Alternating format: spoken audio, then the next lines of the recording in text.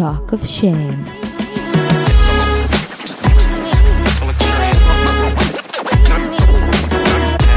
היי, קוראים לי טל זולטי ואתם מאזינים ל-Talk of Shame. בואו נדבר ללא בושה על דייטים, מערכות יחסים, סקס, מגדר, או בקיצור, כל מה שבאמת מעניין. יהיה מצחיק ומעמיק, בואו נתחיל.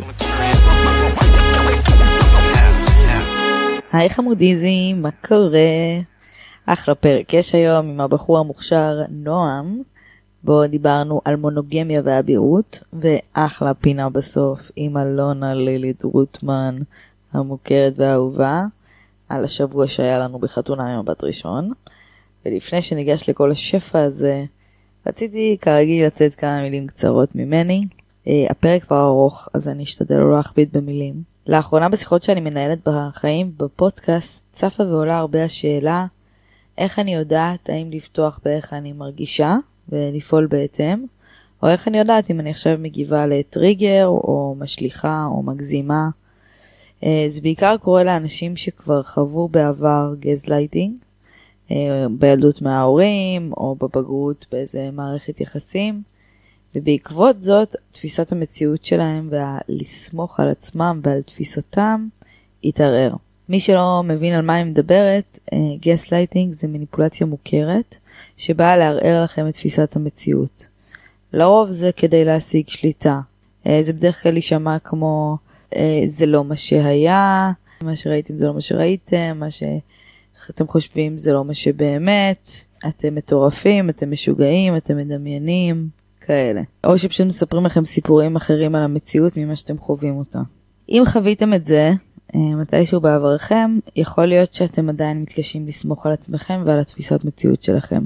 ולכן, כשאתם תתקלו בתחושה לא נעימה, אתם תתקשרו להגיד האם זה דפוס שלי, או דגל אדום. האם זה אינטואיציה, או האם זו טראומה. לפעמים יהיה קשה עד כמעט בלתי אפשרי לענות בכנות לשאלות האלה. ולכן אני חשבתי על משהו. חשבתי על זה שבסופו של דבר, כשאני נכנסת למערכת יחסים, אני צריכה לזכור שזאת מערכת יחסים שנייה. וזה בגלל שיש לי גם מערכת יחסים עם עצמי, שהיא ארוכה ועמוקה, והיא הולכת ומשתנה כל הזמן, ומערכת יחסים ארוכה היא תמיד מאוד מאוד מורכבת. אז ככה גם מערכת יחסים שלנו עם עצמנו. זה גם ככה אתגר לא קל לשמור על המערכת יחסים עם עצמנו טובה. אז תדאגו שהמישהו או המישהו הזה שאתם בוחרים לכם, זה מישהו או מישהי שמחזקים ומעודדים את המערכת יחסים הטובה שלכם עם עצמכם. אנשים שמקרבים אתכם לעצמכם. וזו השאלה שצריכה להישאל מעל כל השאלות בעיניי. האם המערכת יחסים הזאת תורמת ליחסה עם עצמי או לא? אם התשובה היא לא, סמכו עליי, תשחררו לשלום עם כל האהבה וכל החוסר האהבה לעצמכם. ואם התשובה היא כן, תעשו הכי טוב כדי שיהיה לכם טוב. ותזכרו שבחירות נכונות לפעמים מרגישות רע בהתחלה, אבל בטווח הארוך הן טובות. וגם הפוך. בחירות רעות יכולות להרגיש טוב בהתחלה. הדוגמה הכי קלאסית זה סיגריות. להדליק עכשיו סיגריה, בטווח הקצר, איזה כיף, בטווח הארוך, אני חוטפת סרטן. להפסיק לעשן בטווח הקצר סיוט. בטווח הארוך, אני נושמת לרווחה. טוב, זהו חברים, דיברתי גם ככה מעל ומעבר. אנחנו עוברים לפרק, אל תשכחו כרגיל, לסאבסקרייב לערוץ, להירשם, לדרג, לכתוב, לשתף, יאללה, תעזרו לי קצת, מה אכפת לכם? אני בפייס, אני באינסטוש, שם זה עם שני F באוף, Talk of Shame, בשאר האפליקציות זה F1 באוף, והפודקאסט בהיברו, יאללה, see you!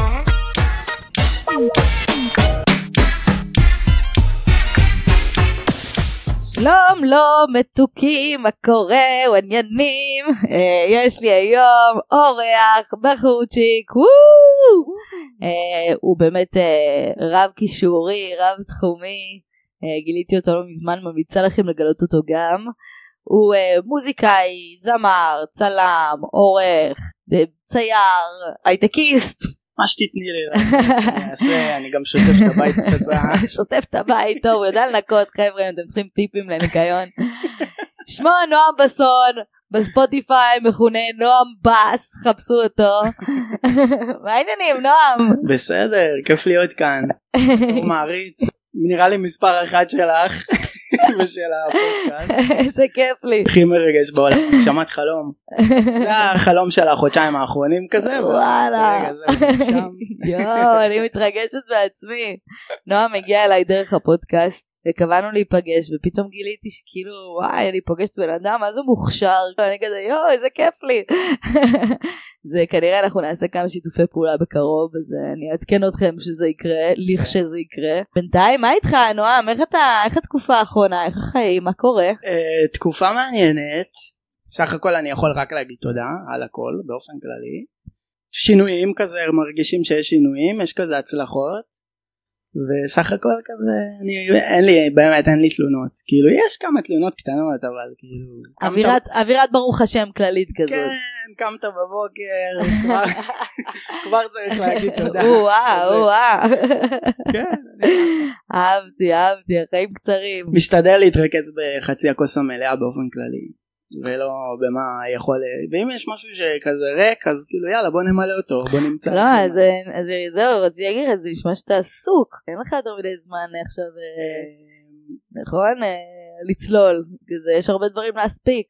בעיקרון, כן, יכול להיות, כאילו לפעמים אני אומר לעצמי, אילו רק הייתי כזה מאלה שקמים בבוקר וכל מה שיש להם זה כזה את הסקטבורד שלהם, אז הייתי בן אדם אחר, אני כאילו תוהה לעצמי, האם הייתי בן אדם מאושר יותר, אם הייתי קם בבוקר וכל מה שהייתי עושה זה להיכנס לאולפן ולהתחיל להפיק מוזיקה, או כל מה שהייתי עושה זה לוקח את המצלמה שלי, יוצא החוצה ופשוט מצלם אנשים, וכאילו להיות במקום רב תחומי כזה, מקום שבו כל היום אתה רק נאבק על להשיג עוד, נקרא לזה עוד סקילס לחגורת כלים שלך, זה כזה מקום של מרדף אינסופי שהוא גם מקום מאוד מעייף. ואתה חושב שאם היית כמו שאתה אומר קם כל יום בשביל ללכת לאולפן או לנסוע לסקייטבורד, אז מה אתה חושב שהיה? היית יותר מאושר? יכול להיות שהיה לי שקט נפשי. את מכירה את התחושה, יש כזה תחושה מאוד מוכרת לכל מי שעובר לתל אביב, יש תחושת פומו, אתה בעצם מרגיש כאילו שכל דקה שאתה בבית יש איזו מסיבה שמתרחשת בחוץ ואתה לא מוזמן אליה. מדויק. ואני יושב במיטה נגיד ואני רואה איזה סדרה, אפילו נגיד אם אני אלך על כיוון של נטפליקס ולא משהו עמוק במיוחד, ואני אומר לעצמי כאילו אני כועס על עצמי שיכלתי לנצל את הזמן הזה בצורה הרבה יותר איכותית נקרא לזה. אז זה מקום של מרדף אינסופי. שמה המטרה בסוף? לאן להגיע? בעיקרון המטרה היא להרגיש מסופק. שמה יביא את הסיפוק? זהו. אז מה שיביא את הסיפוק כאילו מי חותם לך על הצ'ק? משתנה כל הזמן. בהתחלה זה הפן, זאת אומרת קניתי מצלמה פעם ראשונה, כאילו בחרתי את הבחירה הנכונה, נתתי שוט, יצא לי סינמטי של החיים, צילומי לילה כאלה שיוצאים כאילו וואו, והייתי מסופק, קיבלתי דופמין, מנת דופמין ראשונה, ואז אמרתי אוקיי, אבל עכשיו אני צריך להתחיל לקבל מחמאות מהסביבה הקרובה, אז צילמתי כזה את האחיינים שלי, והאחים שלי הגדולים היו גאים ואמרו אמא לאיזה תמונות, ואמא שלי מבסוטה, שלב מנת דופמין שנייה, מנת דופמין שלישית הייתה כשפיתחתי תמונות לראשונה ואנשים כאילו אמרו בונה זה יפה בטירוף, תמונה שלי נכנסה לאיזה תערוכה מאפנה, כל מיני כאלה וזה וזה וזה עולה ועולה, והנה מחר נגיד יש לי איזשהו פוטושוט בכזה בסכום כסף מאוד מאוד יפה, שפוטושוט אז למה כאילו אני לא שומעת פה איזה מרוץ שאתה לא מרגיש מסופק, אני שומעת פה מלא סיפוקים קטנים כאלה בדרך. נכון, אבל אתה דופמין הוא דבר שהוא נותן לך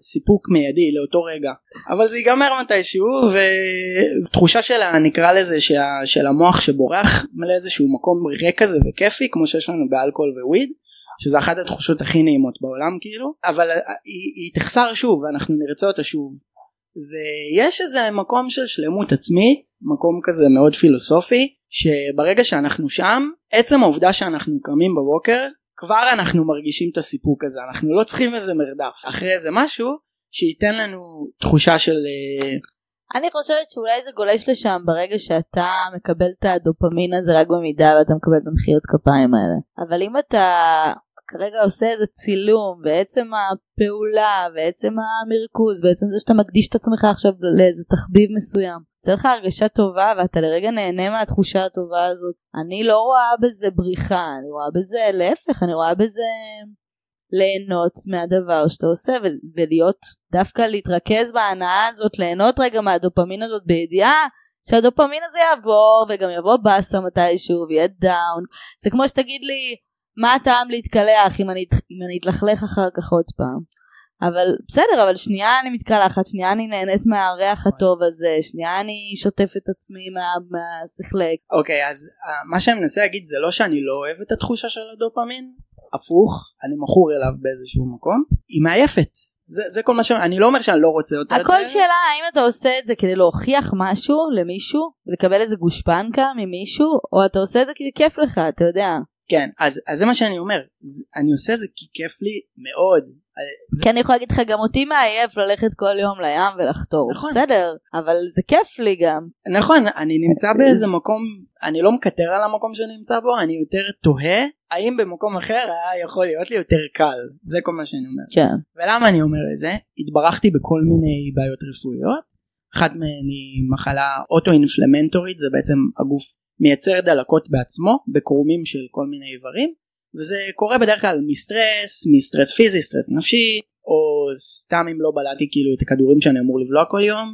יש לי גם איזשהו בלטיס, עם כאבי גב, אני יכול לקום בבוקר, היום קמתי בבוקר, אני לא יכול ללכת על רגל שמאל, זה כזה תרגילים, איזה חצי שעה. והעליתי אותך עכשיו 3 קומות ברגל. לא, הכל טוב, אני מתפקד כרגיל, אני לא מרגיש את זה עכשיו. אבל העניין הוא שברגע שאתה משלב דברים אחרים בחיים, כמו מערכת יחסים גם, וכמו מחלה, שהיא מאוד תובענית, פתאום מתחיל להיות מרדף אחרי זמן. והמרדף אחרי זמן הזה, פה אני תוהה, האם הייתי יכול ליהנות מאותו סיפוק ומאותה כמות דופמין, אם הייתי פשוט נוסע על סקייטבורד בבוקר, וכאילו עושה את הרגילים. את יודעת, יש לרדבול אפליקציה בטלוויזיה, שיש שם ערוצים, שכל ערוץ מוקדש לספורט אחר. יש גלישה, יש סקייטבורד, יש משחקי מחשב, כל מיני כאלה. וכל מה שהם עושים זה הולכים לפארק אחר ומודדים אותו. וסתם פארקים גם לא נראה כזה מיוחד. ואני אומר, איזה כיף להיות, זה כיף להיות במקום הזה. אתה מגיע הביתה, וואי, איזה יום היה לי, וכזה. כן, אבל אתה יודע, זה כזה, זה לא באמת, יש לי ידיד שהוא כזה, אתה יודע, הוא משחק בקאמרי, והוא אומר לי, אתה יודעת, אני כאילו יושב עם שחקנים, ליה קנינג, כל מיני כאלה, וגם הם, חנה מירון, גם אוכלי אוצרת, האם הם יהיו בהצגה השנה הבאה, ואיזה תפקיד הם יקבלו, והם עדיין באותו הסרט, והם כבר קיבלו את כל הגושפנקות בעולם, אתה יודע, הקהל רק רואה אותם, הוא כבר קם למחוא להם כפיים. כן. ועדיין, זה משהו נורא אנושי להיות בלופ הזה. זה צורך שלנו למצוא משמעות בחיים, אז כאילו אנחנו מחפשים גושפנקות. זה מהדיונים שאין להם מוצא, וגם אני אישית גם חושב שלא צריך להיות להם מוצא. הם כאילו נועדו להישאר בסימן שאלה פתוח כזה. כן. טוב, התכנסנו בכל זאת לדבר על נושא של, אתה יודע, של יחסים. כשדיברתי איתך אמרת לי, אנחנו צריכים לדבר בפרק על זה שאני מונוגמיסט סדרתי. כן, פניתי אלייך, אמרתי לך שיש לי רעיון לפרק שנדמה לי שעוד לא עשית, וזה לדבר על המונוגמיסט הסדרתי. שמה זה בעצם מונוגמיסט סדרתי? מונוגמיסט סדרתי, אני קראתי על זה ואני חושב שמיד הבנתי שאני כזה.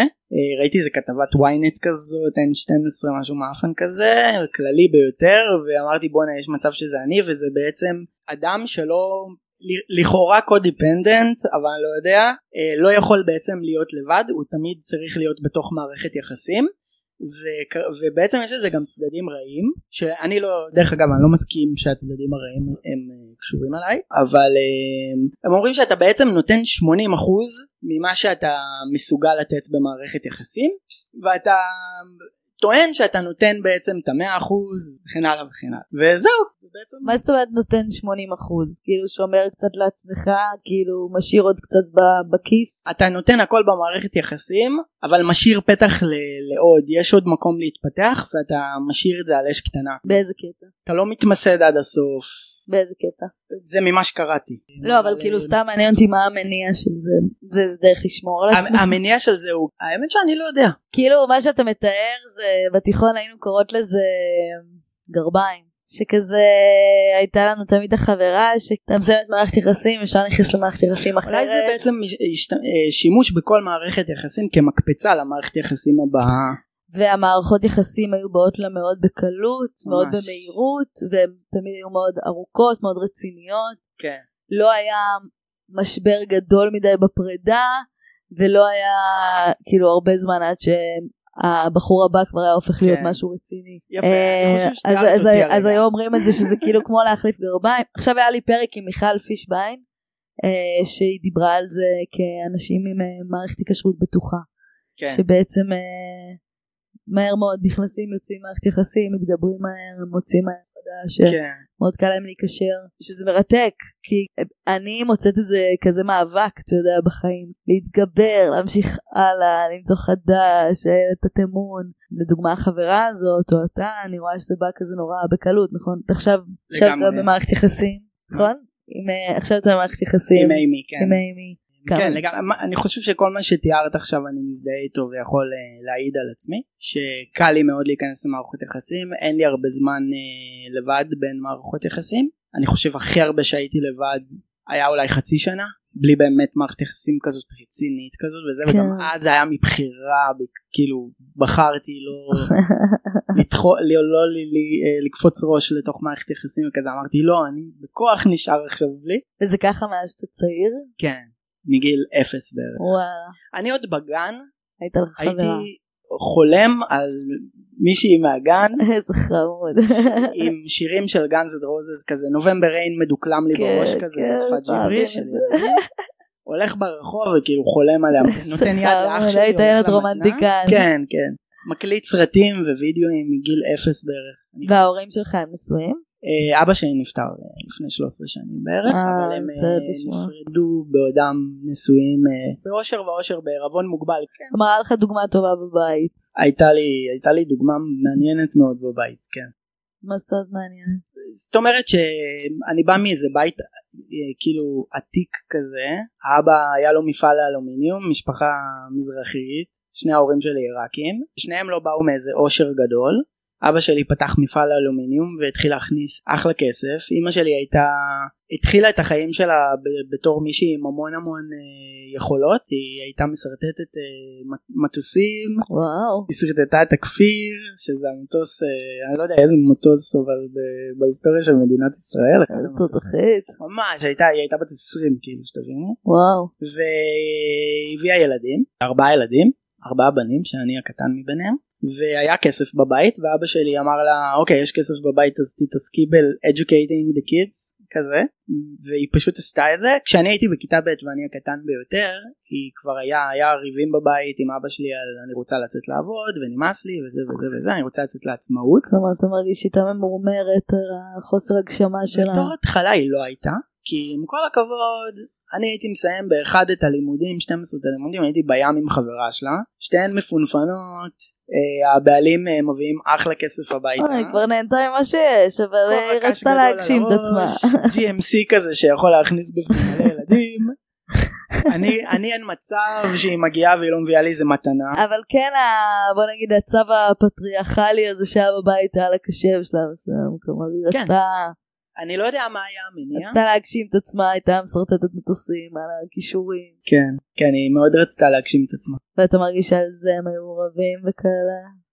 כן, אין לי זיכרון מאוד גדול, כי הייתי ילד, אבל אני זוכר שהייתה איזו דחיפה, הוא אמר לה לא, ובסוף הוא אמר כן. שברה אותו. כן, אני לא יודע עד כמה זה היה גדול, היו ריבים, אני לא זוכר כמה גדולים, מה זה ריבים? כן, אבל נשארו ביחד. כן, לא היה משבר בבית. אמא ביקשה לצאת, אבא אמר לא, אמא עמדה על זה, אבא אמר כן, כזה. והאחים שלך הם נשואים? כן, כולם נשואים, ויש להם ילדים והם מאושרים. לשניים מהם אני לא מאמין. למה לא? אני חושב שאפשר להיות יותר מאושרים, אבל סך הכל הם לא במצב רע או משהו כזה. אחד האחים הוא ממש מבחינתי דוגמה למונוגמיה מוצלחת, אבל שוב, עד שאתה לא נמצא בפנים, מי כמוני יודע, כמונוגמי סדרתי, עם כל המונוגמיות שהייתי בתוכן, עד שאתה לא נמצא בפנים אתה לא באמת יודע, אתה לא יכול לדעת. כשאבא שלי נפטר גיליתי כל כך הרבה דברים על המערכת יחסים שלו עם אמא שלי. מה למשל? סתם דוגמה, אוקיי? אני בתור ילד הייתי בכיתה ג' או ב', אבא שלי היה נוסע כל סוף שבוע קבוע לחול למדינות שבהן אפשר להמר בקזינו. אוקיי? עכשיו זה היה טורקיה, פראג. עכשיו אתה מסתכל אחורה היום בתור בוגר, אתה אומר רבאק, אתה כל סוף שבוע ברחת מהאישה. אז זוכר שאמרתי אחי, יש משפט שאומר אתה לא עוזב סקס טוב, אם יש לך משהו טוב בבית קשה לך מאוד לעזוב אותו, ובטח את יודעת היום קחי אותי עכשיו לסוף שבוע מהעבודה כזה בחברת הייטק שזה הכי מפנק בעולם, אני כזה וואי לא בא לי להישאר פה ללכת עם אימי לים. אתה לא עוזב משהו שקליל לך וכיף לך בו. איך באמת הולכות המונוגמיות שלך בתור מונוגמיסט סדרתי? אתה מרגיש שזה פורמט שמצליח, שעובד בשבילך? עניין כן. של מונוגמיה, כן. אתה מאמין בזה? אני לא, מדעית אני מסתכל על ההיסטוריה שלנו ואני אומר מונוגמיה לא אמורה לעבוד. בו זמנית אני מקיים מונוגמיה ואני מבין איך אני אישית נמשך לבחורה אחת בלבד. לא, מה זה בלבד? אני הולך ברחוב ורואה בחורות שוות ואני כזה וואו איזה יפה היא נראית מעניינת. אבל נוח לך שיש לך את הקן שלך, את המקום הקבוע. אני תמיד אומר היא די ואותר בשבילי, אני גם אומר לה אנחנו מדברים על זה פתוח כל הזמן. טוב דיום. אני אומר לה כן, אני הולך ברחוב ואני מסוגל להבין למה הישבן שלה יותר יפה משלך, ואני שומע עליה ואני אומר אני מסוגל להבין למה יכול להיות שברמה האינטליגנטית היא מסוגלת אולי לפתור משוואות במתמטיקה יותר מהר ממך, אבל כי אני כזה גם מאוד נמשך לאינטליגנציה הרבה פעמים, מעבר ליופי, גם ברור שגם ליופי אבל גם לאינטליגנציה זה מאוד עושה לי את זה. מישהי שיודעת לשיר מדהים או את יודעת הכל כאילו דברים מושכים אותי כאילו מה לעשות. כן. אבל אני אומר לה את מי שאת איך שאת מה שאת אני לא צריך יותר טוב מזה, אין אני לא צריך, וזה לא בקטע של פשרה. לא זה מעניין כי דיברת מקודם על פומו ודווקא בעניין הזה נראה שאתה לא סובל מהפומו נכון. של הדור שלנו או מהפומו התל אביבי נכון. כזה של מה אני מפסיד בחוץ בזמן שאני נמצא פה. נכון, וזה בא עם הזמן. איך אתה מסביר את זה? זה קרה במשך הזמן. גם היום היה לך פומו פעם? כן, לא, זו שאלה. וגם היום במקום עבודה שלי אין לי פומו כי הייתי במספיק מקומות עבודה, עבדתי מספיק בהייטק, ואני מוכרח להודות שבמוזיקה הכי אין לי פומו, אף אחד לא ירשים אותי ויגיד לי יואי שמעתי את אלה וזה, ואני כזה טוב, כאילו כולנו שמענו את לד זפלין והבנו שלא יכול להיות יותר טוב מזה, אז כאילו את יודעת אני קצת הקצנתי כאילו את ההסתכלות על זה, אבל הרעיון של כבר בסדר, שמענו כבר את הלהקות הכי גדולות בהיסטוריה עושות היסטוריה, שמענו להקות עכשוויות עושות היסטוריה בעודנו מדברים, עוד איזה כאילו זמר אינדי תל אביבי לא הולך לשבור לי את כל מה שאני יודע על מוזיקה ולשנות לי את כל מה שחשבתי עד היום. אז כשאני מייצר מוזיקה אני בא ממקום של ביטחון מאוד חזק, כי יש לי כבר את עצמי להשוות את עצמי לדברים הכי טובים שהיו. כלומר אתה מתמסר לדבר, זה הדבר שלך מול עצמך באיזשהו מקום. תוך הדבר הזה שכל מערכת יחסים היא בעצם באיזשהו מקום גם מפגש שלך מול עצמך, שאני אוהבת את זה, אני מסכימה איתך על זה. אתה מרגיש שיש דברים שאתה רואה שחוזרים על עצמם ממערכת יחסים למערכת יחסים, או שאתה רואה דברים שאתה פוגש עוד פעם ועוד פעם? כן, יש בעיות שחוזרות על עצמן ולכן זה מדליק לי נורא שכנראה אני המניע שלהן. לאו דווקא, לא הייתי קורא לזה הגורם, אבל אולי הטריגר.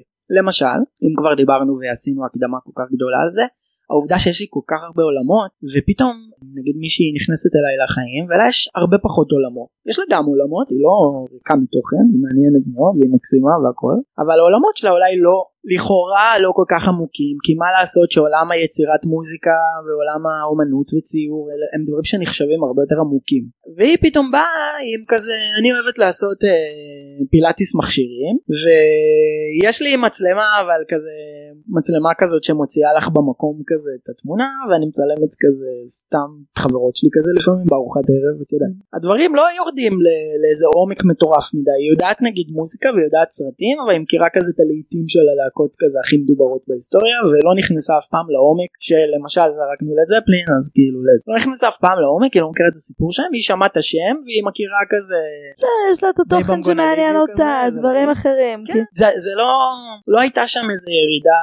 יכול להיות שהיא לא מתעמקת בעולם האומנותי, ויש דברים אחרים נכון, אתה יודע שמעסיקים אותה מתעמקת בהם. נכון, אבל אז היא מגלה מניסיון שלי, וזה נשמע, אני לא רוצה שזה יישמע משתחצן, כי חס וחלילה אני לא מנמיך, אני תמיד נותן כדוגמה את העובדה שאימא שלי הייתה מאוד טובה בלגדל ילדים, פשוט הייתה טובה בזה, ובלסרטט מטוסים. ובלסרטט מטוסים, היא פשוט הייתה טובה בצורה מדהימה, בצורה יוצאת מן הכלל, בלגדל ילדים. קחי אותי עכשיו, תשווי אותי לאמא שלי בלגדל ילדים, לא משנה שאני חושב שאני תותח גם מזה, אבל עזבי, אין, זה אי אפשר להשוות, זה משהו זה יכולת שהיא בלתי ניתנת להסברה. אז עכשיו שימי לי מצלמה ביד ושימי לי משהו מצלמה ביד, נכון? היא לא תדע לצלם כמוני, וגם נגיד למשל מה הקשר? אני חושב שזה באיזשהו מקום, אם שנינו גדלים באותו מעגל חברתי, אני והבת זוג שלי, אנחנו מתחרים על אותם טרנדים, לא באמת מתחרים, אין פה באמת תחרות, אבל זה קיים, זה באוויר, ופתאום אני שוחה בכל כך הרבה מקומות שהם עוד פעם במרכאות מאוד טרנד ומאוד מעניינים, ואנשים, ויש המון אנשים שרוצים להיות שם ולדעת ולהכיר, ואני שם ואני שוחה בהם. אבל לא, את רוב הפעמים אני יוצאת עם בחורים שהם כזה מאוד ריאליים, אקדמיים או ריאליים או מאוד שונה מהעולמות שלי, ואנחנו לא אותם משבצות, כל אחד, אתה יודע, וכל אחד מעמיק בתחומו ובמה שמעניין אותו, וזה לא בא אחד על חשבון השני או איזושהי תחרות אחד עם השני. התחרות היא לא אינטלקטואלית, היא לא כזה אני יותר חכם ממך, אני עושה יותר ממך, אני יותר מעניין ממך. התחרות היא על העובדה שכשאני עכשיו לבד אני אוכל להעסיק את עצמי ברמה שאני לא אתגעגע אליה נגיד, או שאני לא כזה וואי אני חייב שהיא תהיה לידי עכשיו, כי יש לי מספיק מזימות על הראש, אני צריך לסיים את השיר הזה ואני רוצה לנסות את הטכניקה הזאת ששמעתי עליה, ובא לי לצייר עכשיו על השולחן שם וכזה, וכשהיא לבד או אפילו עם חברות והן אמרו לי אני מוציא זה, היא חושבת על איך בא לי להיות עם נועם עכשיו ולעשות את מה שהוא עושה, אז זה בא מהמקום הזה. זה כאילו קצת בתחרות עם התחביבים שלך. בדיוק, לזה התכוונתי. תחרות על התשומת לב שלך בעצם. אני לא, שום רגע בשיחה הזאת אני לא מנסה להגיד שאני יותר חכם או יותר מוצלח, אני מאוד מאוד אוהב את מה שאני עושה, ולפעמים אני מדבר על זה קצת ביוערה כזה ובמאוד לא, לקח לי זמן להבין למה התכוונת על זה שזה מתחרה בתשומת לב שלך. היא והתחביבים שלך מתחרים על התשומת לב. ולה אין תחביבים שאני מתחרה בהם, מה לעשות? כאילו זה נשמע רע. כי אתה לא משאיר לה הרבה זמן פנוי, גם אז כאילו היא צריכה קצת להסתפק במה שיש. לא היו לה גם את התחביבים שיכלתי להתחרות בהם מראש. אגב, אני לא מדבר על כל מערכת יחסים שהייתה לי עבר, אבל רובן. כן, אבל אתה יודע, אם אני חושבת על זה שאתה מראש משאיר איזה חלון זמן מאוד קטן, ספציפי, אז מן הסתם לא יהיה לה יותר מדי מקום להתגמש, אם היא רוצה לבלות איתך, כמו שאתה אומר. לא, במציאות זה הרבה יותר נוח, ואני גם בן אדם מאוד ספונטני. אני הכרת אותי כבר, במציאות זה הרבה יותר נוח. הפריוריטי שלי שאני מאוד נאבק לשלב את התחביבים שלי עם הבנות זוג שלי ועם נגיד בעיות הרפואיות שלי שגם מגבילות. ולמה אני אומר את זה? ויש משפט שאני במערכת היחסים הקיימת אני חוזר עליו המון, אני אומר שאין דבר שאני מעדיף לעשות בכל רגע נתון יותר מאשר לשבת איתה עם אימי במיטה ולראות טלוויזיה ולאכול אבטיח או איזה גלידה, או אין דבר שאני אעדיף לעשות יותר מהדבר הזה, ולכן אני צריך באופן מכני להרחיק אותה, לתת לעצמי את הזמן הזה, לקחת את הספייס הזה בצורה מכנית, בצורה שאני מבקש אותו, בצורה שאני קובע את זה ביומן, כאילו יפה, אהבתי. אין לי ברירה. אגב, זה משהו שאני למדתי ממך ואני מיישם את זה בזכות פרק בפודקאסט שלך, כמה פרקים זה חזר שם, את אמרת את זה בצורה שעשתה לי כזה קלינג במוח כזה, אמרת אתה צריך לבקש את הספייס שלך, אין דבר כזה שלבן אדם אין ספייס. כן, ספייס, ואני כזה בונה, אני בחיים לא ביקשתי ספייס, אולי הגיע הזמן, אני ביקשתי אבל אף פעם לא ידעתי לבקש. אני לא זוכרת זה, אבל זה נשמע כמו משהו שאני אגיד. זה מה שאמרת, ואני בדיוק גם עם הפסיכולוג שלי, הוא כזה מלמד אותי איך לדעת להגיד לא, ואיך לדעת להגיד מה אתה רוצה, ולשים גבולות. כל השיח האחרון שלי בחודש האחרון עם הבת זוג שלי הוא על שימת גבולות, וזה הכל בא מפודקאסט שלך, כמובן שהמניע בא ממני, אבל האינספיריישן בא ממך. לכבוד לי. וזו הסיבה גם לגמרי, אבל גם זו הסיבה גם שיצרתי איתך קשר, יאללה. בואי ניקח את זה, בואי נעשה כמה דברים מעניינים שאנחנו יכולים לעשות ביחד. מדהים. בחקר היחסים והבין אנוש שאנחנו נמשכים אליהם, כאילו מעניינים אותנו. ועכשיו אתה עם אימי כבר כמעט שנתיים, ולפני זה הייתה במערכת יחסים של שנה וקצת, שנה וחצי כזה. ושתיהן היו זרות, נכון? לא דיברנו על זה. כן, שתיהן היו זרות. ואתה חושב שזה צירוף מקרים או שזה לא צירוף מקרים? אני לא חושב שזה צירוף מקרים מוחלט, אבל הבחורה שלפני אימי קראו לה אימי, שזה בעצם שזה כמעט אותו שם. שזה כמעט אותו שם, אבל זה נראה לי צירוף מקרים מוחלט. אני גם יכול לספר מה היה סדר האירועים שהוביל ממערכת יחסים זו לשנייה, אבל אימי הייתה, מה שקרה זה שאני הבנתי שיש משהו בבחירות שאני עושה שהוא לא טוב. אני שמתי לב שכל המערכות יחסים שלי, והפכתי להיות איזה בדיחה של החבר'ה כזה, כל המערכות יחסים שלי הם עם נשים שאין להן אבא, או שהוא נפטר או שהוא זה. ואז הבנתי, אוקיי, יש לי איזשהו תסביך של מטפל כזה, יש איזה בטח שם, נכון? כן, כן. קראי לזה בשם שלי. קודפנדנט. קודפנדנט? באיזשהו מקום, כן, להיות מטפל, כן. כן. אז הבנתי לא להתעסק בעצמך ולהתעסק בן אדם. כן, נכון. ושמתי לב איך אני שם את עצמי גם בצד, ואני מוצא מישהי תמיד שיש לה בעיות ושהיא צריכה תיקון, ונהניתי מזה. זה היה מספק אותי כמו תחביב כזה. עכשיו מה זה תיקון? אתה יודע, הבחורות היום מסתדרות בלעדיי, זה לא שאני עכשיו מר גואל כאילו תודה רבה, וככה אתה, אבל בואי let me show you word. את יודעת, אבא שלי היה כזה, אבא שלי הוציא את אמא שלי, בא עם האוטו האדום, הוציא את אמא שלי מבית שבו היא הייתה מקבלת מכות וילדות מאוד מאוד רעה, והוא בא עם האוטו ספורט האדום עם הגג נפתח ואמר לה בואי כל עליי כזה. הוא היה בן 20, היא הייתה בת 17. אז זה קצת הדוגמה שכאילו, זה הדוגמה שגדלתי עליה. צריך להיות איזה אביר על סוס לבן לבוא להציל את העלמה. כן, זה מה שחיכיתי. חיכיתי את אבא שלי, אבל אני לא יכול להגיד שנשאבתי למערכת יחסים בצורה מאוד מודעת של כזה וואי היא צריכה אותי, וכזה היא יכלה באלף, אני יכלתי והיא יכלה באלף. אבל כן נמשכת לשם. כן, נמשכתי, אבל אני מודה שגם נמשכתי דברים אחרים, נמשכתי למראה, נמשכתי כן, אבל אתה יודע, יש הרבה בחורות יפות ובכל זאת, בסוף אתה בוחרת זאת, כאילו שהיא גם יפה וגם אין לה אבא כזה. א', לא לכולנו היה אבא. לא משנה, אני מזדהה, אני מבינה את המקום הזה מאוד. אבל אני חייב להגיד גם שהדבר הזה, הנשים האלה שצריכות לכאורה בסייבינג, זה מאוד מאוד נפוץ. ברור. זה לא היה קל, גם גברים. זה ממש כמעט כאילו אתה זורק מטבע וזה פוגע במישהי כאילו שצריכה כאילו קצת כיוון. בכל זאת איפה חיפשתי את האנשים האלה בתל אביב? את יודעת, תראה, אני יכולה להגיד אותו דבר גם על גברים, אבל בואי נגיד שיש לה איזה סיפור כזה רקע שהיא צריכה כזה עזרה. לכולנו יש לה סיפור רקע הזה, אני חשבתי שאין לי וקיבלתי כזה גם. לכולם יש, אבל עם זאת כן אני חושבת שיש אנשים שיותר נמשכים אחד לשני בהתאם לטריגרים שאנחנו פוגעים, נוגעים אחד לשני בלי לשים לב, כאילו כן דברים שאנחנו מעוררים אחד בשני בלי לשים לב. כלומר אם אתה מקבל את האישור שלך דרך זה שאתה נחוץ ודרך זה שאתה מציל ודרך זה שאתה מתחשב, אז אתה תמצא את המישהי הזאת שתצטרך אותך, ותמיד אתה תצטרך אותה נצרכת, כי אתה לא תצטרך אותה חזקה, אתה לא תצטרך אותה מצליחה, אתה תמיד תצטרך אותה נזקקת קצת, אז תמיד אתה תתלונן על זה שהיא לא מתקנת עצמה, אבל מצד שני גם לא תרצה אותה מתוקנת, כי אז לא יהיה לך תפקיד.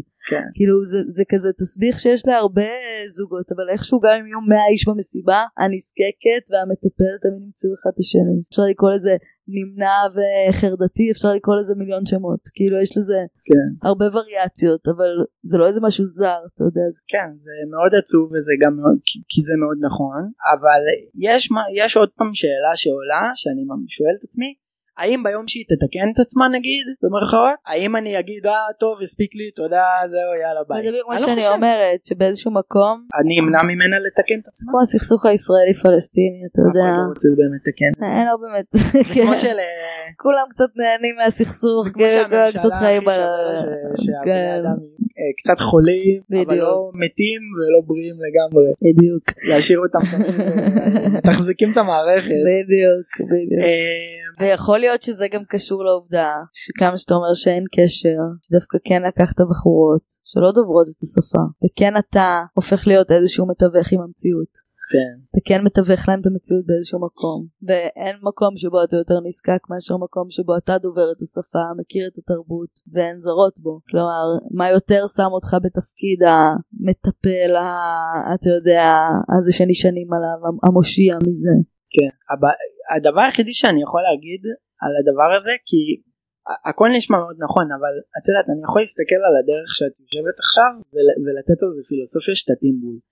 אז אני מנסה לא לעכשיו לנסות לייצר, כי זה מאוד קל להלביש תבניות על דברים, ואני מנסה לפעמים להגיד רגע, זה יכול להיות התבנית הזו וזה נכון, אבל זה יכול, אני גם יודע איזה דברים נגיד מאוד מאוד גרמו לי להתאהב ב-MA, ואני יודע איזה דברים גרמו לי להתאהב ב-AMY, ואני יודע שהבחורות שלפני היו ישראליות, וזה לא הפריע לי מעולם שהן ישראליות, לכן אני מצד אחד מאוד מאמין לכל מה שאת אומרת, אבל מצד שני אני משתדל לשמור את זה, אין אצלי את האמת המוחלטת, in a grain of salt כזה, ולהגיד יפה, זה תיאוריה באמת יפה והיא באמת מתאימה, it fits, כזה דוקטור האוס כזה, אבל גם בדוקטור האוס, גם כשזה כזה it fits, פתאום הוא מגלה שלא, וזה בכלל היה לופוס בסוף, אז כאילו, תשמע, אני לא מחזיקה באיזה אמת, אתה יודע, אני סתם זורקת, תראי, אמי יכולה להגיד, החברות של אמי יכולות להגיד לה שהיא קודפנדנט,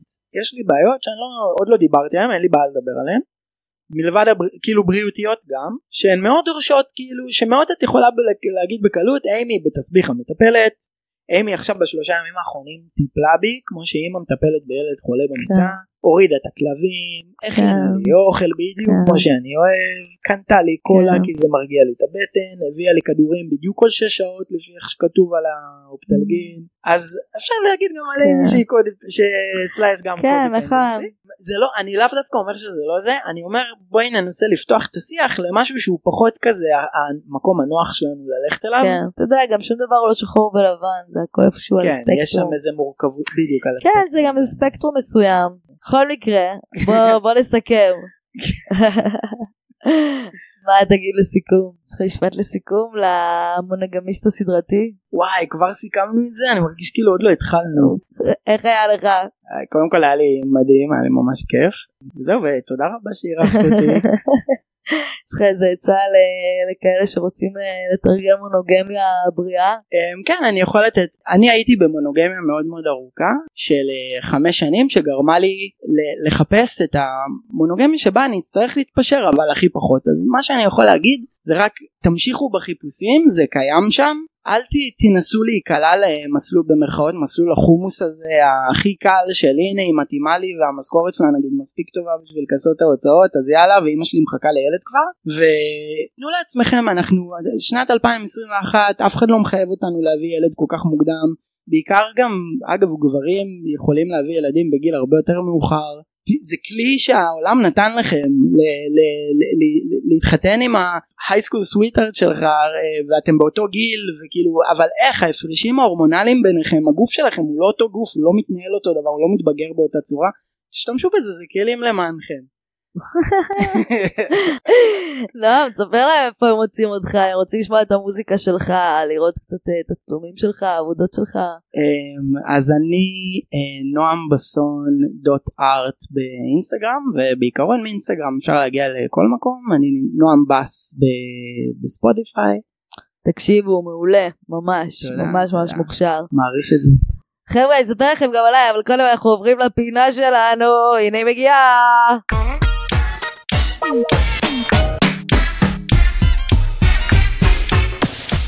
תבלות, תבלדת מובארק. ג'ונם גרם, ג'ונם חנם.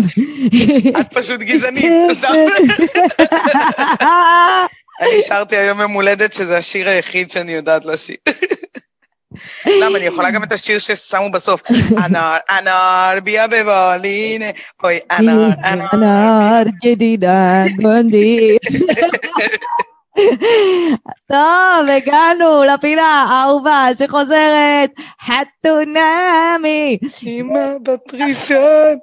לכבוד הזוג שהצטרף אלינו, הזוג החדש. וואו. הבאתי לכם את הפרסייה מספר 1 שלי, הפרטית.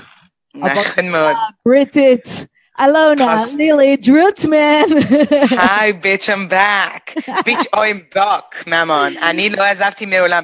כל הקלטה שלך, אני בסוד יושבת מקשיבה. כי בחינם, מבינה? אני רק אדבר, אם אני אדבר ככה, אמא שלי הורגת אותי, אני לא אדבר ככה. תהרוג אותי. דודה גואר תמיד אומרת לי, מה שלומך? שכחתי שאת גם פרסייה.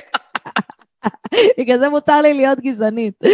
נכון, שכחתי, מותר לך. אני רבע, יש לי סבא יוסף. טוב, אלוניק. היי. איזה פרקים היו לנו. וואו, איזה פרקים. איזה פרקים היו לנו. תודה קשת, תודה דני. קודם כל שהתערערת, אם אפשר בסוף המשפט. תספר לי כמה התערערת, אני רוצה כל בוקר. אני לא עושה את זה. אני מעורער, אני מרגיש, אני לא יכולה, זה יוצא לי בריטי. אני מרגישת למה. כבר יש לי בוקר טוב. הבלה החדשה שלנו, שני היפהפייה. שני, שהיא באמת, כמו שפרסיות אוהבות, שקטה, רק מכינה אוכל, והכל בסדר. לא קרה שום דבר, באמת לא מדברת, הכל בסדר. הכל בסדר. מה אהבתי באמא שלה את השאלה, הבית נקי. ראית איך היא כאילו הורידה אותה? היא אמרה כזה, מה חשבת? תבוא, שגרירה, הם ירצו, ואיזה כזה, אוקיי, אני הוריד אותה מרמקול, לא משנה אם את מביכה. גם מה קרה בין אני לא באה, מאמי אני לא באה, לזה, ופתאום היא שם, אולי שם עושה עם ההורים שלו, ראש בראש תחרות. אולי היא לא האמינה לה, אולי היא עשתה לה. מי יותר ברוטי ומי יותר רוחני. לא יודעת, אולי היא קלטה שזה פרסום חתונה חינם, אמרה יאללה, אני באה. אני מתלבטת. תראי, באמת האמא הפרסית שלה היא כוכבת שבאמת, היא כוכבת, איך לא ראינו אותה בשביל ריאליטי עד היום, בואו לאכול איתי עונה 5, בבקשה, דחוף, בלי לשאול שאלות, פשוט ללהק. יפה שאת עוקבת אחרי עונות. היא באמת, היא כוכבת ריאליטי מהסרטים, היא יכולה ללכת למיטב, שימי לי אותה בכל מקום, ומה שקורה באלעד, זה לא משנה. חייבת גם להגיד שההורים של דני, דפקתי בנגים על הבוקר, גם הם לא מרגישים לי קשורים אליו, אני מרגישה שהם שחקנים. הם גם כוכבים לא קטנים. אבא שלו עם השיחת מלכים בשיא מה הקטע שכולם אומרים שאבא שלו דפק אותו? מה הוא עשה? הוא באמת דפק אותו? אבא, אני מתחתן, אני מתרגש, אני עומד להתעלף. אתה יודע, קראתי שלא טוב לאכול הרבה מלח בארוחת ערב, אז... נכון, מטומטמים. דיברו על נטרן. בוא נפחית במלחים, אומרים שמלחים. ואמא שלו כזה, כן, מלחים, נטרן. איכות רגשית קשה. אין את דני החמוד. בוא נדבר על זה שדני הוא בעלי לעתיד, דני זיסקין. 0524780. שזה פעם ראשונה. שבא חתן לחתונה יום ראשון, ואני אומרת, בהתחלה הוא הגיע, אמרתי לעצמי, מי זה השפן העייף הזה, הארנב העייף הזה? מה זה, הוא ארנב? אני אוהבת את הפה העקום והעיניים הספורות. חכי, אמרתי לעצמי, ארנב עייף, מה זה ארנב עייף? למה הוא דפק בנגים לפני הצילומים? כולו נראה לי, דקה הוא דפק בנגים, גם לא שחטות בנגים. הוריד ראש. את יודעת איפה הוא קנה אותי? בסלואו. איפה? בסלואו. תקשיב, הוא סקסי בצורה לא הגיונית, אני לא יודעת למה הוא סקסי בעיניי. איך שהוא הסתכל עליה בסלואו, אני פתאום אמרתי, וואלה, לא היה אכפת לי להשתדך למר שפן על בנגים. קודם כל לא היה לי אכפת בכלל, אורי יניב, אתה חבר שלו, אתה לא מכיר אותי עדיין, אבל את יודעת מה זה אומר באופן חד משמעי, אלונה? שהוא לא ירצה אותו עוד חושבות יומיים. שהוא חמוד. שהוא דוש אפס מטומטם, אנחנו נמשכות רק ללוזרים. טל, זולטי ואלונה דרוטמן נמשכות רק ללוזרים. אם אתה לוזר, אתה יכול לבוא. הוא בדוק, הולך לעשות לה קטע, וכבר אני קולטת שהוא מתחיל להיות ילד זין בקטנות, הוא מוריד לה, בקטנות. בקטנות, למה אתה לא יכול לפרגן לבחורה? שיתחו לך את הבחורה הכי פצצה בתוכנית, הכי איכותית. באמת הכי פצצה. אבל גם בה יש כעס עצור. לא, היא פרסייה, היא כנראה למדה לסתום. למרות שאימא שלי ממש לא סותמת, אני לא מבינה מה אימא שלה עשתה, אימא שלי לא מפסיקה לדבר. הריקוד הפרסי, הקאט לק משוחרר שלה בדרך לחופה. היא לא הייתה משוחררת, היא משוחררת כמו שאני מחליטה שאני לא אשכב יותר עם בנים. לי זה ממש ממש הזכיר את אימא שלי באספת הורים, אחרי שהיא שמעה את דבר המורה, והמבט כבר עם חיוך, כי היא כבר יודעת, וואו, מה הולך להיות לה בבית. היא כבר רואה את הולך לקרות בבית, את מבינה? זה היה שם איזה כאילו... אבל רגע, בוא נדבר שנייה על דני. אני קלטתי משהו בכללי על גברים בחתונמי. הם בטוחים שתבוא להם איזה ג'חלה, פתאום ההפקה לא סתומה, ההפקה מביאה חתיכות, כמו שאמא שלי אומרת, ואז הם כזה, יש, הביאו כוסית. אומרת, יש. אומרת, זה מזל שהיא כוסית, ואז הם נורא מתלהבים, ואז הם מבינים, כאילו עובר להם הכוסית, כמו שג'יי-זי בגד בביונסה, מי אתה המטומטם, מי בוגד בביונסה, הם מפסיקים להעריך, לדני זה לקח ממש 24 שעות ואף פחות. לא, דני, קודם כל, אני חייבת להגיד... די עם החרדה, די נשמה. קלונקס, דחוף, דני... קח את הקלונקס, הוא במודעות יתר, הוא לא... שמה. מה עצוב לי? שהחוסר, כאילו, העובדה שהוא לא כזה בטוח בעצמו, הוא מרגיש צורך להוריד גם לה, ואת זה אני לא אוהבת. תרים לה, עכשיו, הוא כאילו הרים לה בהתחלה, אבל הוא נראה לי בדיוק מהבחורים האלה, שזה כזה חם קר כזה. כן, אבל גם כאילו מין... משהו שם... היא באמת חמודה, אני לא יודעת אם שילמו לה להיות חמודה. אבל זה שאני דלוקה עליו זה חשוד לי.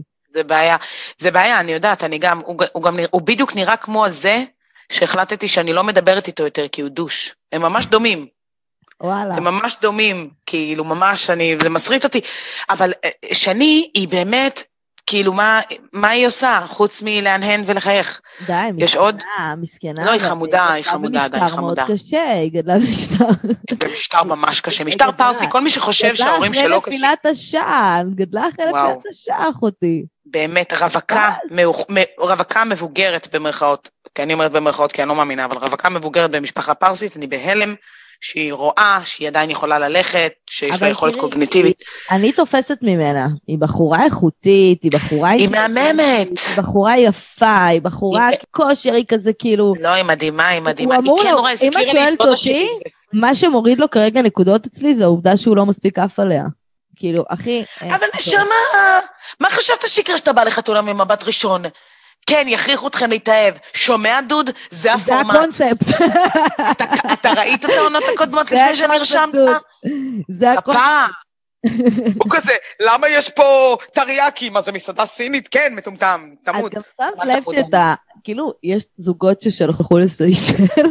וואו, כאילו מנור ובן, אולי אם הם היו בסיישל, אז כזה, למרות שהוא לא היה יכול לברוח, בארץ הוא עוד יכל לתת רייס הביתה. עוד רגע להגיע למנור ובן, אני רק רוצה לסגור את עניין השפן על בנגים.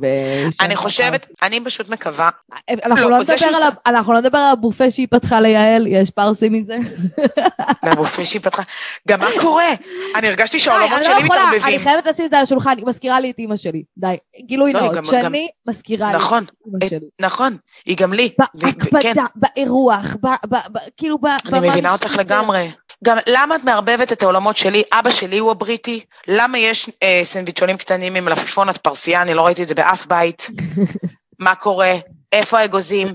איפה הפיסטוקים? היא פרסייה פיוז'ן, עם פרסייה פיוז'ן. זהו, היא פיוז'ן, כאילו, יחתי, בואי תמכרי את מה שאת, לא צריך להעביר אותה קורס משחק, כאילו, אל תנסי להיות מה שאת לא. אבל את לא מבינה שזה חלק מהריצוי, זה לרצות את ההורים. זה לרצות ברמות. למרות שאת יודעת מה, אני מחזיקה ממנה, כי היא כזה לא נראה שהיא מתרגשת מדני.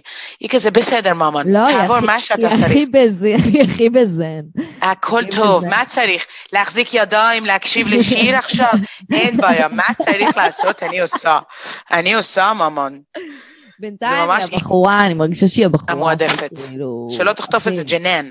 הכי על רמה שם. בניגוד, בואי נדבר רגע על קרין. קרין, אני עולה לי על העצבים. זה האינטליגנציה הרגשית שלא נמצאת שם. עכשיו, אנחנו רואים את הסיטואציה, ואנחנו אומרים לעצמנו, עכשיו אני מבינה למה החברות של קרין, או המשפחה של קרין, לא באו. לא רצו שהיא תלך לחתונמי. הם ידעו שקיימת שם בעיה באינטליגנציה רגשית. הם ידעו שקיים שם... הם לא רצו לראות את הרכבת הזאת מתרסקת. תקשיבי, זה קשה לצפייה. זה לא... וזה גם... את יודעת מה יותר מעצבן אותי? שהם מלהקים את כל הבחורות האלה. כן, זה גם משקף אותנו. אנחנו לא כאלה. הליהוק החסר אחריות הזה, כאילו באמת. גם זה משקף, תראו, המלהקים של חתונמי לעונה הבאה, את חלקם אני מכירה. נע ללהק, בנות נורמליות, אפשר גם במידה 42, לא יקרה כלום באמת, זה בסדר גמור, קיימות. לא, אבל קיימות בנות. לזרוק בפניו, קודם כל, מה שורף לך שהוא חברותי? מה שורף לך, שרף לו כמו למנור בפרקים האלה, שהוא דיבר איתה, יאללה. יאללה, אז דיבר עם הכדרת, יאללה, מה כואב לך? אז דיבר איתה בקרמיקה. הוא דיבר עם הכדרת. ואז, ממי, את יודעת מה יש בחוץ? איזה בנים נתקות יש? עוקצת אותו בקטנות, והוא קולט מה היא עושה. הוא קולט שהיא עוקצת אותו בקטנות, כאילו, הוא לא מטומטם. לא, אבל אני נותנת לך את הבמה. תודה יחתי שאת נותנת לו את הבמה, כי פשוט אם לא היית נותנת לו את הבמה, בין החיים מתחילה לרקוד שם סטפס. ברגיל, אתה הרי ישר תופס את המיקרופון, ואת בעצם דודו טופז. את בעצם קרין טופז. את הראשונה בבידור. לא, עכשיו תני את הבמה לאיתמר, כל כך יפה מצידך, באמת. לא, היא גם, אני לא יודעת, נעשה קצת fast forward לפגישה עם יעל, היא עושה לו, אבל תספר מה קרה. פגישה עם יעל, זה כבר עצבים, זה כבר לא צחוק, זה כבר עצבים. תספר מה קרה אחר כך. הפגישה עם יעל, אני רוצה להמשיך את הפגישה עם איתמר, שהיא כאילו, היא עוקצת אותו בקטנות, והוא קולט אותה, הוא אומר לה, אני מרגיש שיש פה סאבטקסט, אבל יאללה, אני לוקח את המחמאה, בחור חכם, שאגב, לבחור הרגיל בעולם נוספו נקודות אצלי בזכות החוסר רגישות של זוגתו, והדרך שבה הוא מתמודד עם חוסר הרגישות הזאת. או כמו שאני אומרת, נוסף לכיסא בר בלי משענת. ממש. הוא קודם מהכיסא בר בלי משענת בדיזל. אבל היא רואה שהקיצות לא עוזרות, אז היא זורקת לו את הילד השמן הזה, זה היה באמת ניסיון פשוט להוריד לו. לא אהבתי את זה בכלל, ומאוד מאוד מאוד כן אהבתי את איך שהוא ענה לה. גם אהבתי שהתנצלה. די, מה זה הייתה ההתנצלות הזאת? לא, זה הסבבה שהתנצלה. פעם השלישית שזה קורה. גם הוא היה מבסוט על ההתנצלות הזאת. איך הוא החזיק לו את היד נשק? שמע, הבחורה עכשיו כתבה לו מכתב התנצלות. פשוט גברים אוהבים ביצ'יות, זה כל מה שלומדים מהקשר שלהם. גם סליחה, היא נכנסת אליו הבית. טוב רגע, אני רוצה להגיד כמה דברים. מעבר לשיחה עם יעל. יעל? זה כאילו קרינה בת המועדפת. וואו, אני עכשיו בעד הנמסיס שלך, אני מצטערת. אני בעד מעיין החדשה. מה זה צריך להיות? תגידי, את התערערת או מה? במקום לחזק את איתמר ולהיכנס בקרין, את אומרת לה איזה יופי שעשית את זה, גם אני הייתי עושה את זה.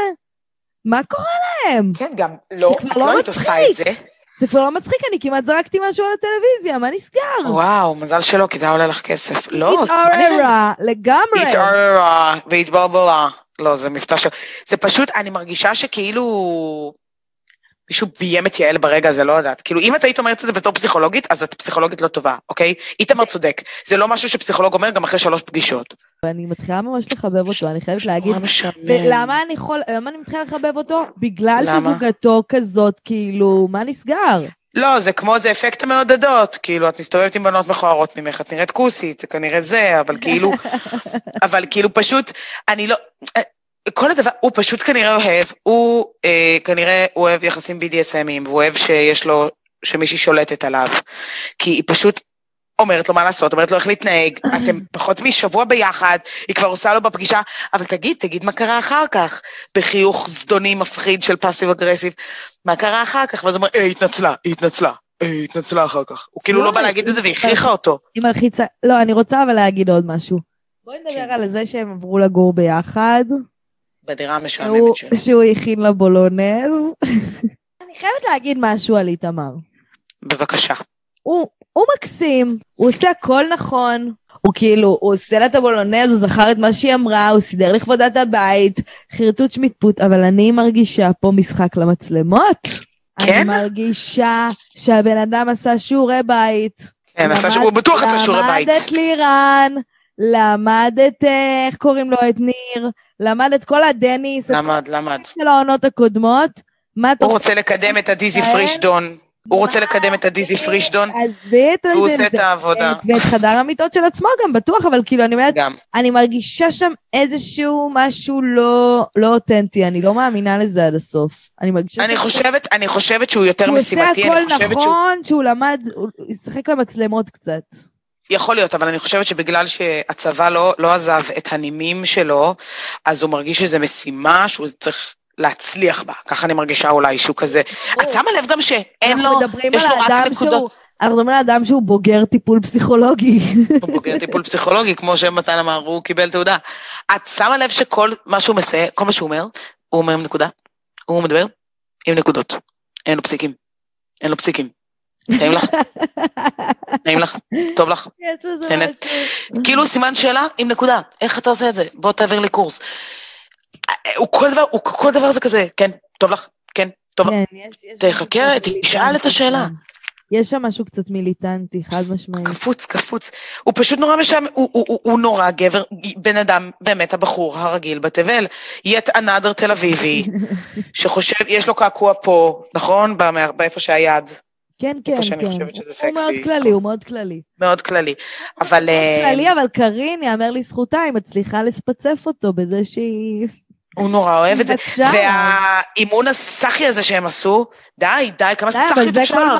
זה כל מהותם. אי אפשר לכעוס עליהם שהם סחים. ורואים שהמאמנת רוצה את איתמר. כן? אני ראיתי את זה בעיניים שלה ככה. וואלה, לא קלטתי את זה, אני אצטרך לראות את הסצנה הזאת שוב. לא יודעת, אני מרגישה שהיא כזה, היא עמדה והסתכלה לא יודעת.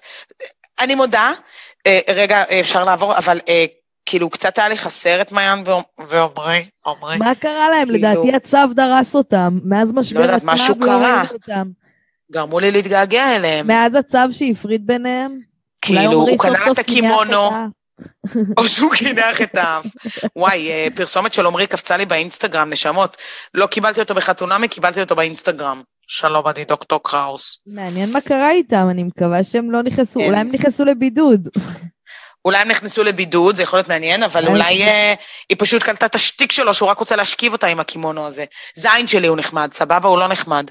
מנור ובן. איך אפשר בלי מנור ובן? בלי הזוג המוצלח בתבל. בן המסכן, תקופה נישואים. לא יודעת. הכחולני של יעל. אני מצטערת, אני לא יודעת כמה הוא מסכן. הוא נשמה, יש לך גם טנגו, שניים לטנגו. אתה, גם אני נורא הופתעתי כמו מנור, סליחה חוצפה, על זה שאתה אומר, בחתונה היית נראה שאתה אף ברמות, פתאום זה יותר מדי לך? אל תציג רק צד אחד של המטבע. לא, אחותי, הבחורה היא קצת too much. הבחורה too much. אין שם מינונים, זה או שהיא ב100 או שהיא ב0. נכון. עכשיו בסדר, זאת הבחורה, זאת מי שהיא, שידוך לא נכון, לא היו צריכים לשדך לה אותו, זה לא מתאים. אז מי היו משדכים לה, מסכנה באמת? מי היו משדכים לה? אבל עזבי של יקוטה בכלל, אבל בואי נדבר. זה לא פייר של יקוטה.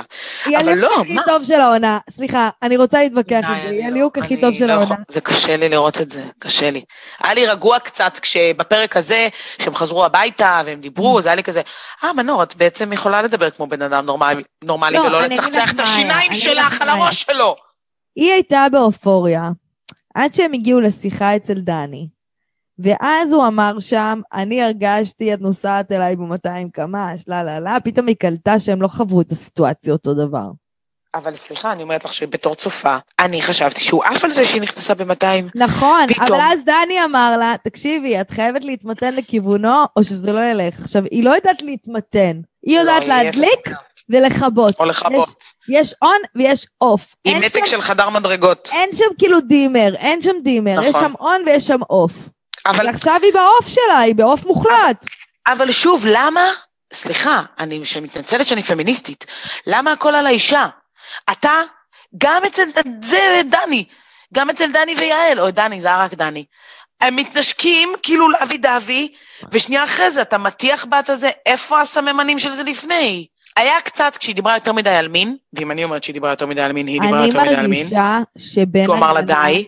שבן הגנן מהחינוך המיוחד לגיל הרך קיבל חניכה חדשה אל הגן של חינוך מיוחד ואני מרגישה שהוא מתנהל איתה בצורה אצילית עם כפפות של משי. אני חושבת שהוא יכול להיות לא, מתאימים בכלל ואני רוצה להיות בעד אנשים בסיפור פה, אבל מה לעשות שהם ליהקו או בליהוקים בעייתיים, כאילו... לא, הליהוקים בעייתיים, וגם, שוב, נתחיל בזה שמנור בכלל לא הייתה צריכה להיות עם עצמה, היא לא הייתה צריכה להיות מלוהקת. מנור מצחיקה, מנור כיפית, היא לא מתאימה לבן. היא לא מתאימה לחתונה. הייתם צריכים לשדך לה מישהו מטורלל כמוה, שהם יעופו ביחד לחלל.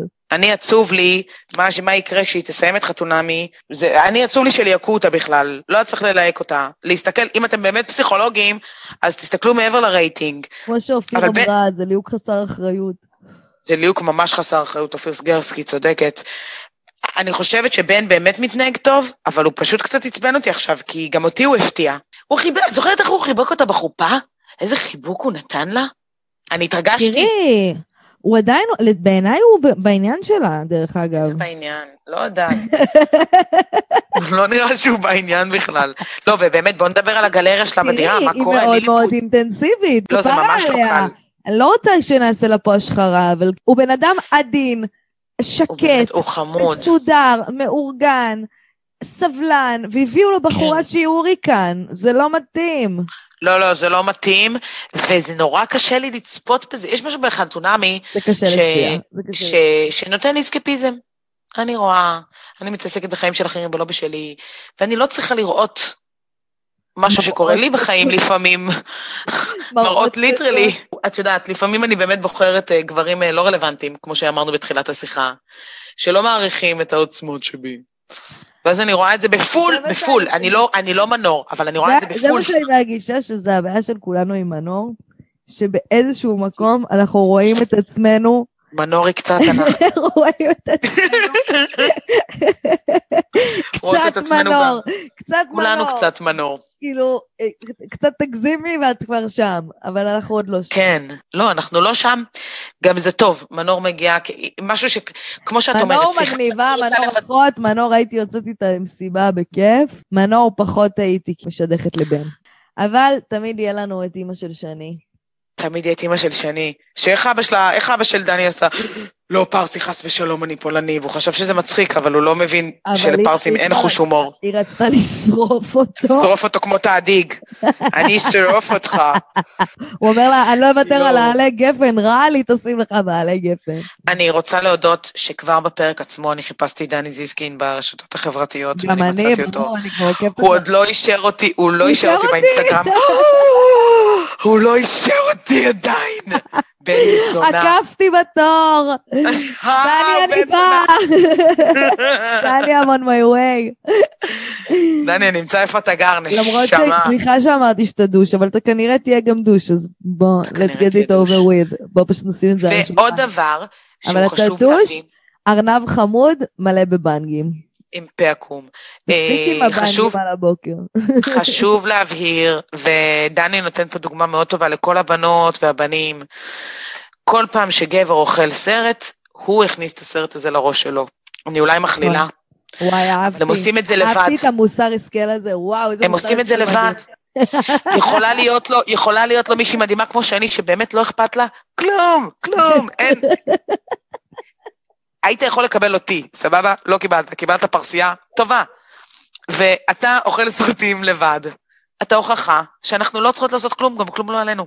זה אתם. וואו, איזה מוסר השכל. מוסר השכל, מעולה. עם אלונה פאקינג לילי. תודה רבה. איזה מוסר השכל. תודה רבה. מוסר השכל מדהים. בנות, שהם אוכלים סרטים זה שלהם. אתם לא קשורות לזה. לא עשיתם כלום. לא הייתם יותר מדי. לא הייתם פחות מדי. זה הם עם עצמם. הם עושים את זה מעולה לבד. והם גם לא ישתפו אותך בזה. לא. הם יחזיקו לך את היד ואתם תקשיבו לשיר. טוב, אלונצ'יק, תודה שהיית איתי. יו, אני שמחה להיות חלק מהפינה. תחפשו את העונה, כרגיל, אלונה לילי דרוטמניות תהיה איתנו פה. נכון. תראו חתונה ממי שלא רואה, אין לו מקום בעולם הזה.